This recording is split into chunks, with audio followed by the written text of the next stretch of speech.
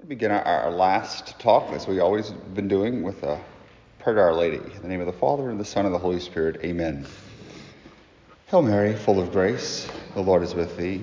Blessed art thou amongst women, and blessed is the fruit of thy womb, Jesus. Holy Mary, Mother of God, pray for us sinners, now at the hour of our death. Amen.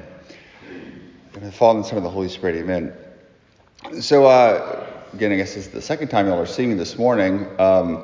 As I was leaving our little discussion at breakfast, just realizing, looking at the faces of those shining novices, how over 20 years, I've seen a lot of shining faces become the bright shining faces of sisters like that, Sister Marie Andre, and just how the transformation and the growth that I've seen, knowing some of these sisters now for almost 2 decades, and the good work they do, particularly here in the retreat house. And so just again, I want to thank you for your support of this very important ministry. We know the sisters do all kinds of stuff, nurses and teachers, but this work here at Sacred Heart Retreat House, it's such a gift, and I guess it's the part that I've been the most associated with and I'm most familiar with, getting to know the sisters over the years who've been retreat directresses, telling me what to do, which is always a gift. We learn 2 most important words of working with sisters. Yes, sister. They're not denying that. She's not shaking her head. So, again, thank you for your support of the retreat house and the good work that they do here. They really depend on your generosity. So, after my talk last night, I guess it was a long day, and the way the Spirit works, I have an idea, then I go back and say, I wish I should have said this, or I should have clarified that. So sort of wanting to go back a little bit, talking about last night prayer and this idea of symboling, what Mary did in her heart, is a description of contemplative prayer. I think we could probably give 100 different definitions of what contemplative prayer is. And so often I think we think, well, contemplative prayer is, St. Teresa of Avila in ecstasy or something, or people levitating. The truth is, true contemplative prayer is 9 times out of 10 done in darkness. Things don't fully make sense. It is not an easy thing to do.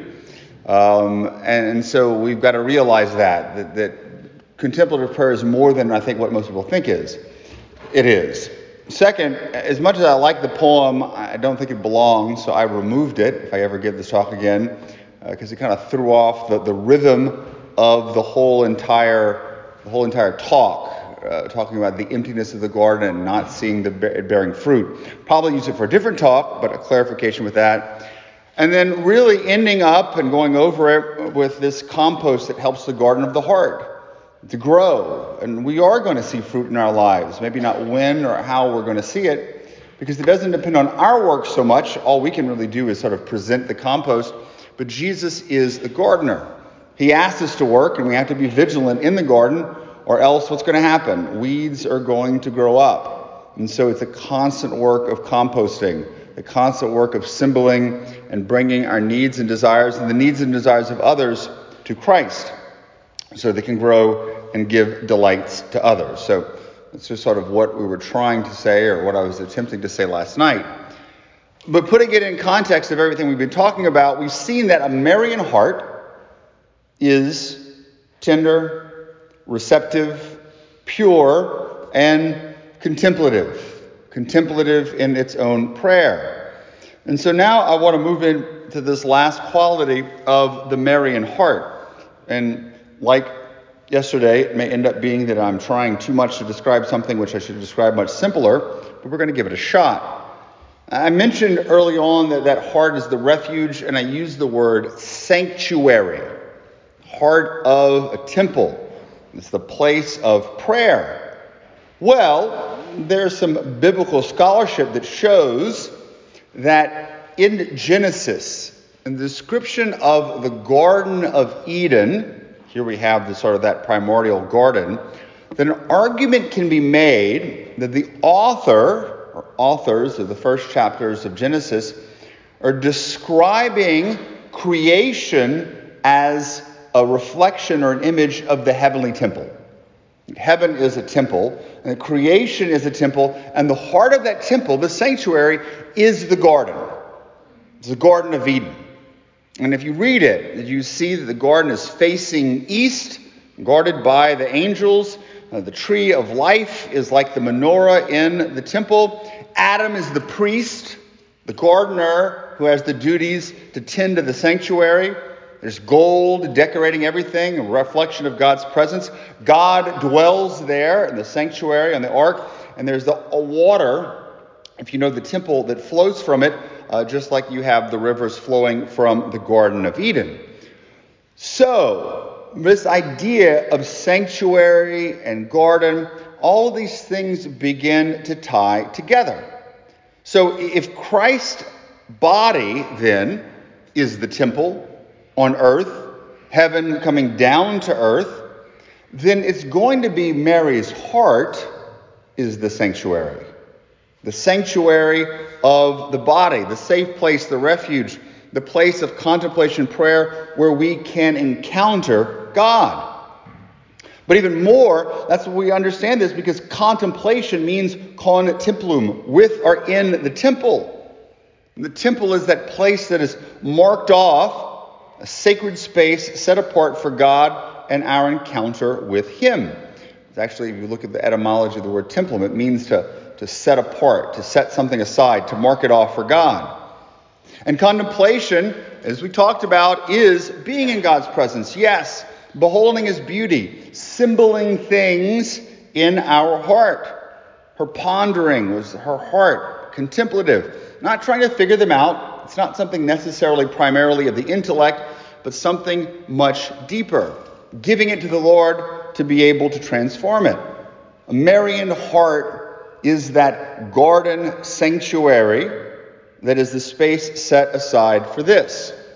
So there's the words, contemplation and temple, they're connected. They're connected. And so I was doing some reading. This is where I'm going with this. It's a reading on contemplation and the nature of contemplation. And I stumbled upon a passage from St. Thomas Aquinas. This is from his work, the Summa Contra Gentiles. And I'm not necessarily going to read the whole thing because Thomas can often be a little challenge for us to parse out and understand. And he's talking about contemplation. And for contemplation for Aquinas is a little bit different than, let's say, contemplation as we know it, or a Carmelite contemplation. It's basically this sort of simple beholding or simple gaze of the truth of the Christ, the truth of the faith, the truth of God.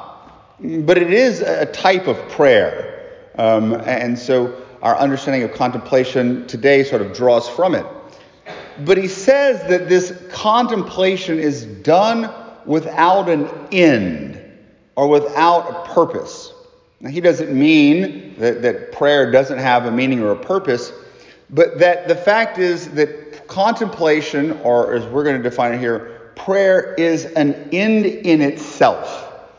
We really ought not be praying so that we become holy.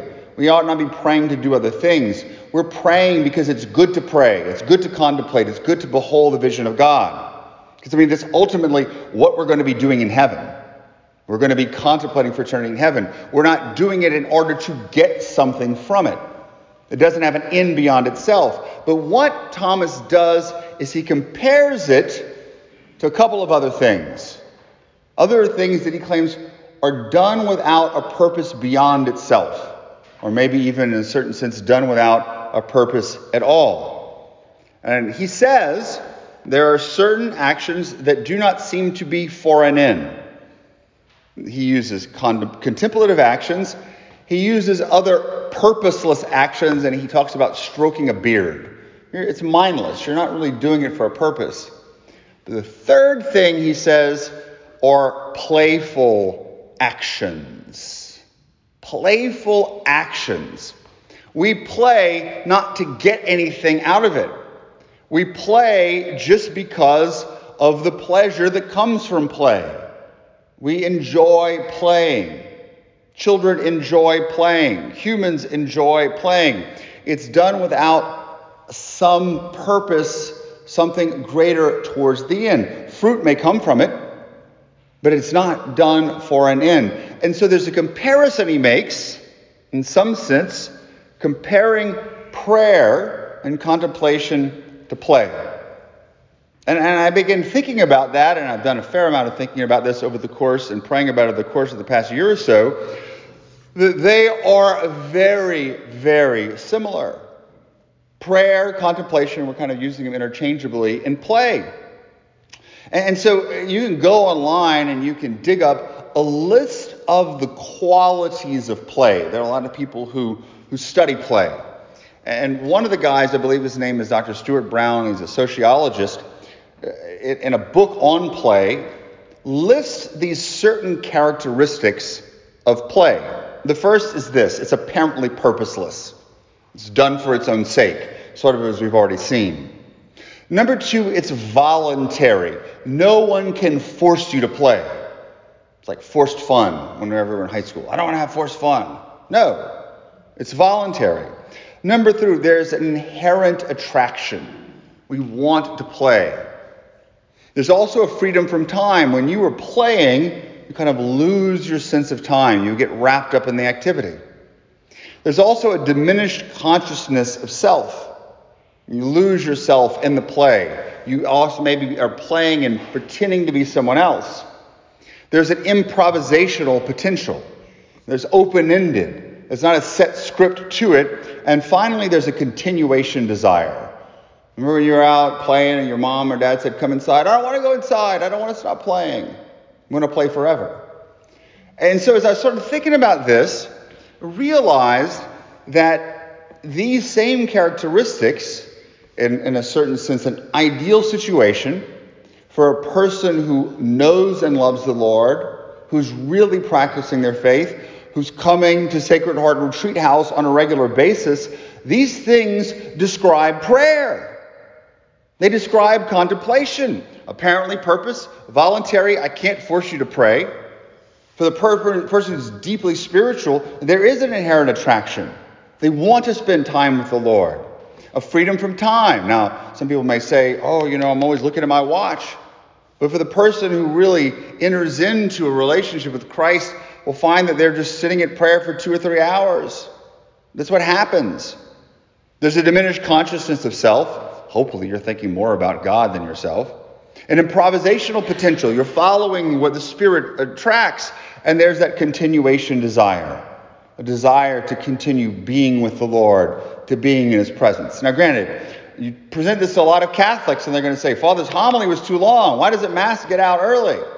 I can't sit and pray for more than 10 minutes. I'm talking about people who are seriously committed to their faith. Who understand that even though they may struggle to do that, it's something that they ought to or want to do.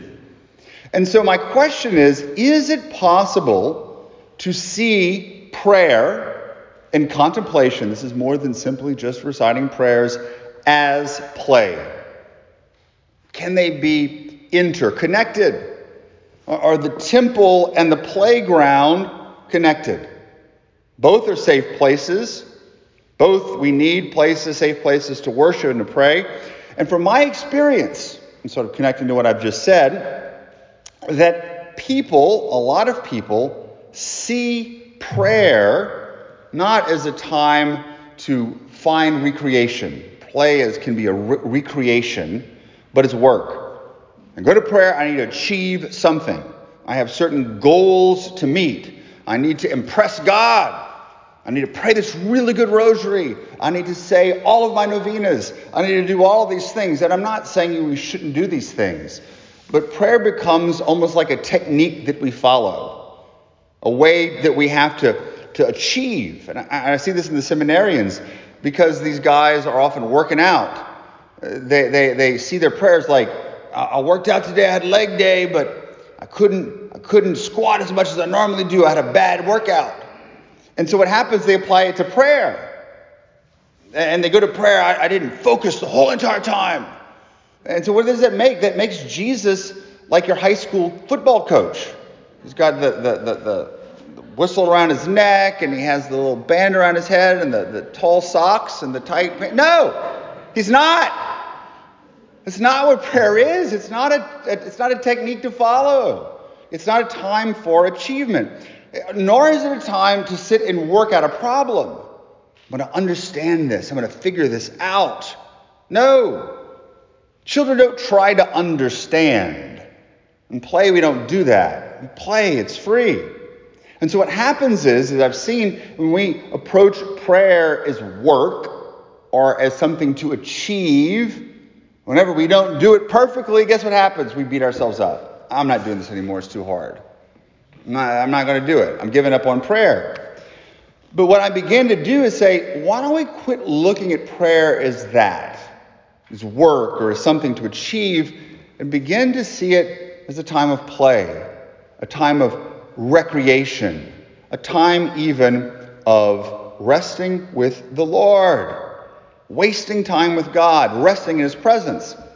And so you know that passage whenever the apostles go out to work and Jesus says, come away and rest with me for a while. That's prayer. Time of just resting with the Lord. We get enough busyness and craziness in our lives. We're working so hard all the time and we're so anxious. You can't bring that into the church. You can't bring that to your time with Jesus. He's happy if you do. He still is happy to see you. But prayer is the time of rest. Prayer is the time of playing. Once people understand that, then I see things begin to change. It's not that they're going to go there and play Angry Birds on their phone. That's not prayer. They don't. I'm just saying, Lord, I'm here just to be with you. I'm tired. I just need a time to rest, to play, to be present, and let you minister to me. Prayer's not so much what we do, but what the Lord does to us. It's a lot less anxiety. Life is a lot more peaceful. And so if this is true then, what demographic spends the most time playing? Children. Children do. And so the spiritual life ties back to spiritual childhood. Mary is the perfect one who is the child, and so therefore she is the one who knows how to play. Spiritual childhood, so many qualities and ways to describe. The children are innocent, pure, trusting, small, hidden. You can look at St. Therese and see all of that. But we can see all of them in Our Lady. Ultimately, her knowledge of her identity as a daughter and her willingness to trust in her Heavenly Father. She lived spiritual childhood perfectly. But as I said, the most distinguishing characteristic of childhood is not purity, is not innocence, it's playfulness. Children are and should be playful. When they're not, we know there's a problem. And so this is the fifth characteristic of the Marian heart. It is playful. It knows how to pray, but it also knows how to play. And I think my experience bears it out, and I'd be willing to bet if you spent some time thinking about it, the people that you know who are genuinely the most holy, the most close to the Lord, are the most childlike and playful. Teresa of Avila says there should be no sour-faced saints. I can think in my own life of priests and religious and students and people that I've met who I believe are truly saintly, are holy. They're all playful people. They're not childish, but they're childlike. They enjoy to laugh. They understand that playfulness is a virtue. In fact, Thomas Aquinas talks about it, eutrapelia. Why? Why is this? Because they're living spiritual childhood. They're confident in their identities. They have that healthy self-love that comes from knowing they're loved by the Father, and therefore they're free to play. They're not weighed down by all these cares and worries. They go to work, they get their stuff done, but they do so with that playful, childlike disposition. If you want to better understand this, let's look at the opposite of the childlike heart, of Mary's trusting, playful, childlike heart. I think we're going to call it an orphan heart. An orphan heart. The orphan is abandoned, who does not know his parents, does not know love or affirmation, who feels alone and isolated. And this insight came from something I read from on a book by Dr. Dan Allender. Allender runs the Allender Center up in Washington State, where he mainly is a Christian therapist who does work with victims of trauma and sexual abuse. And he talks about the orphan heart as a wound. Some of us have this orphan heart and the different effects of it. And he says that many orphans, people with orphans' hearts, struggle to delight and play because of their war with rest. And he goes on to describe people he's worked with these orphan hearts that don't know love. And that they struggle with learning to rest. They struggle with learning to pray. Why? Because a heart, they always have to be on guard. They're always fending for themselves. They're always having to prove themselves. And sometimes we'll see that we all have a little bit of an orphan heart. Or we say, I'm going to do this all by myself. I'm isolated. I don't need anybody else. I'm out on my own. They put up walls. But he says a heart that cannot rest cannot play. To play, one must be able to put down the sword of hypervigilance, be disarmed, and welcome the delight and gratitude that come from someone offering to us we cannot give to ourselves. Hey, here's your identity. Here's a gift. But if all you do is you have your weapons up, you're not able to rest until you are disarmed. It goes back to the walls we discussed with the walls of trauma. So if we're going to say then that the Marian heart is childlike and is playful, what are going to be some of the qualities of this prayerful yet playful Marian heart? The first is this: joyfulness. Joyfulness. And more than just happiness, but joy is the clearest sign, at least that I know, of someone who knows their identity as a child. Joy is something which is much deeper. That you can maybe be in a bad mood, but you can still be joyful about it. And joy flows, I think, primarily from the purity of heart that children have. The people who are the most pure of heart that I've seen tend to be the most joyful people, which is quite the contrary to what the world says, that, well, if you're out not having sex and you're not doing these different types of things, you're going to be miserable. The purest people that I know are the most joyful people. So this is why we call Mary the cause of our joy. She can't give joy. She can't cause it if she doesn't have it. And so I think often we think of Mary as, well, she's very holy and prayerful all the time. No, Mary was joyful. The Magnificat is joyful. I think she probably said the stuff she said to Jesus in John 2 at the wedding of Cana in sort of a joyful, sporting manner. There were times of great sadness, but she was joyful to encounter Christ in the risen and the day of the resurrection. We've got to rework the way that we see Mary if we believe she's the cause of our joy.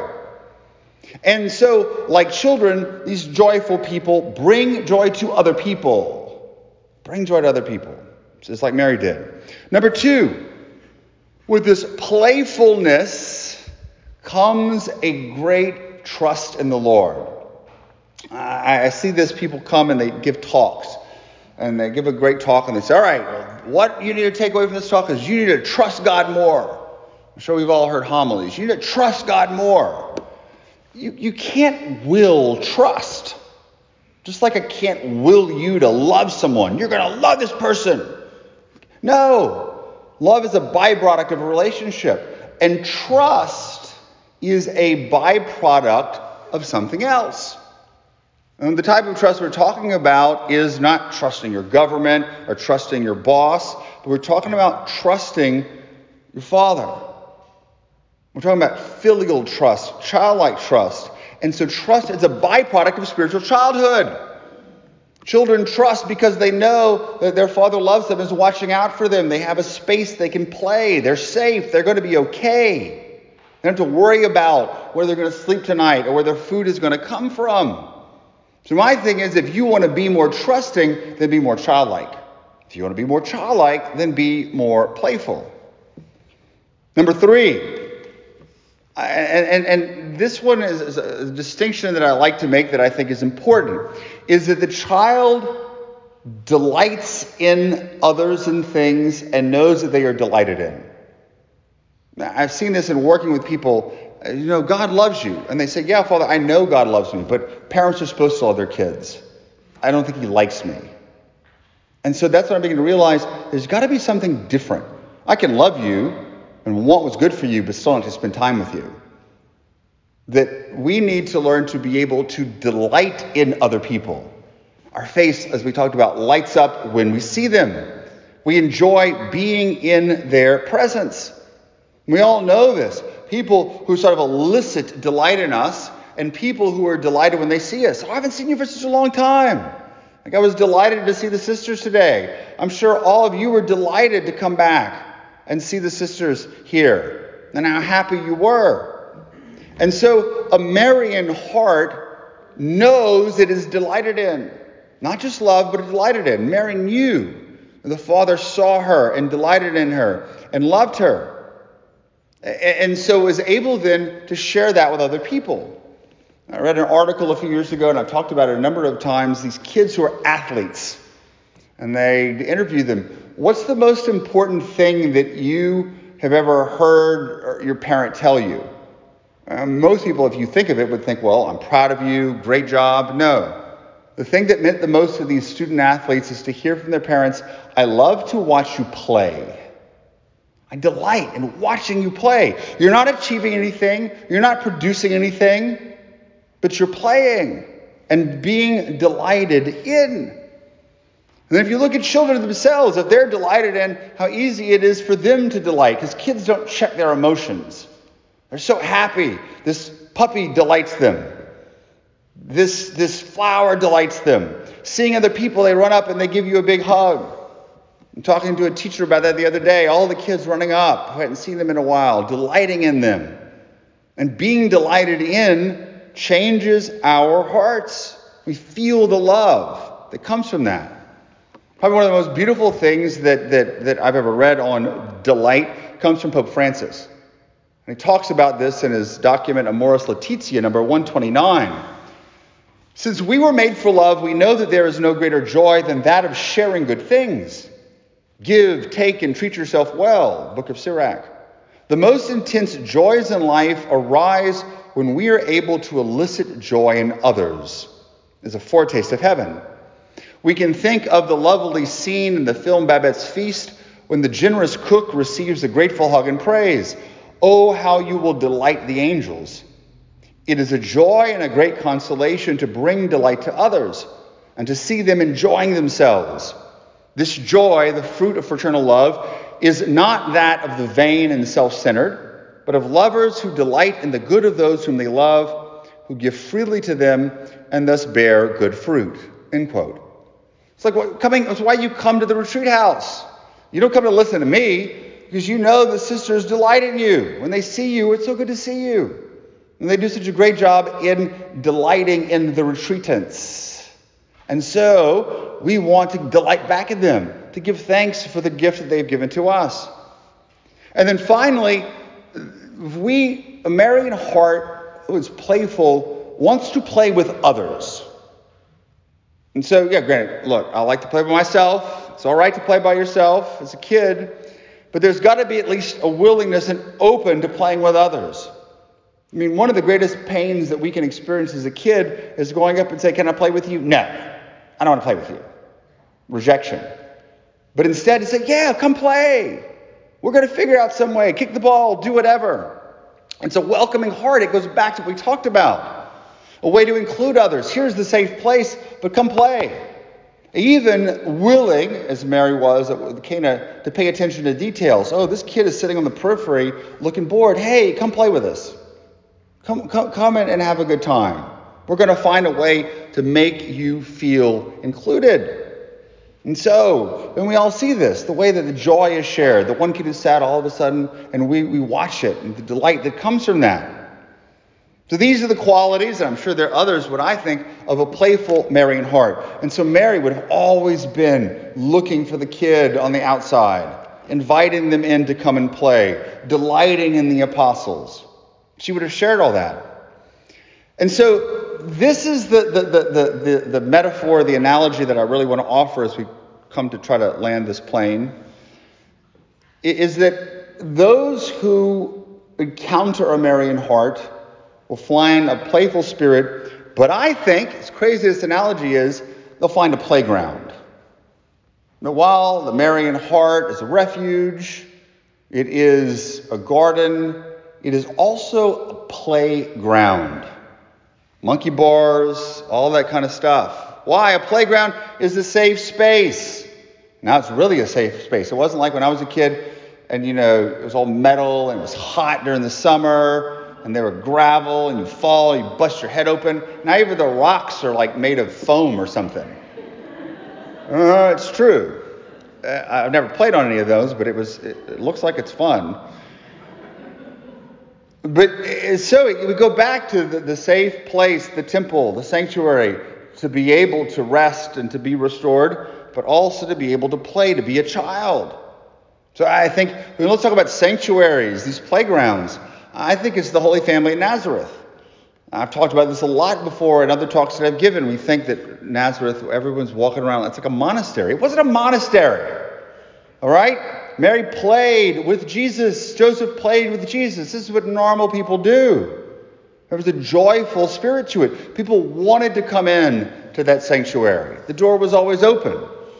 Mary was a great cook, I'd imagine. She was perfect.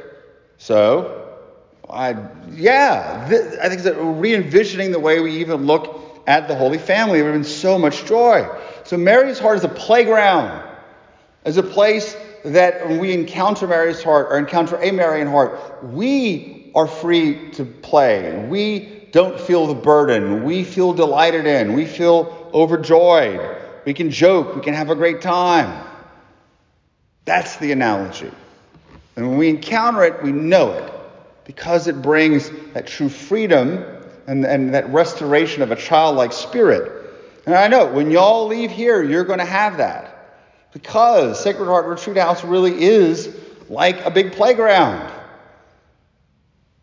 I know sisters probably think, I don't want people climbing the trees or hanging from there. But it is.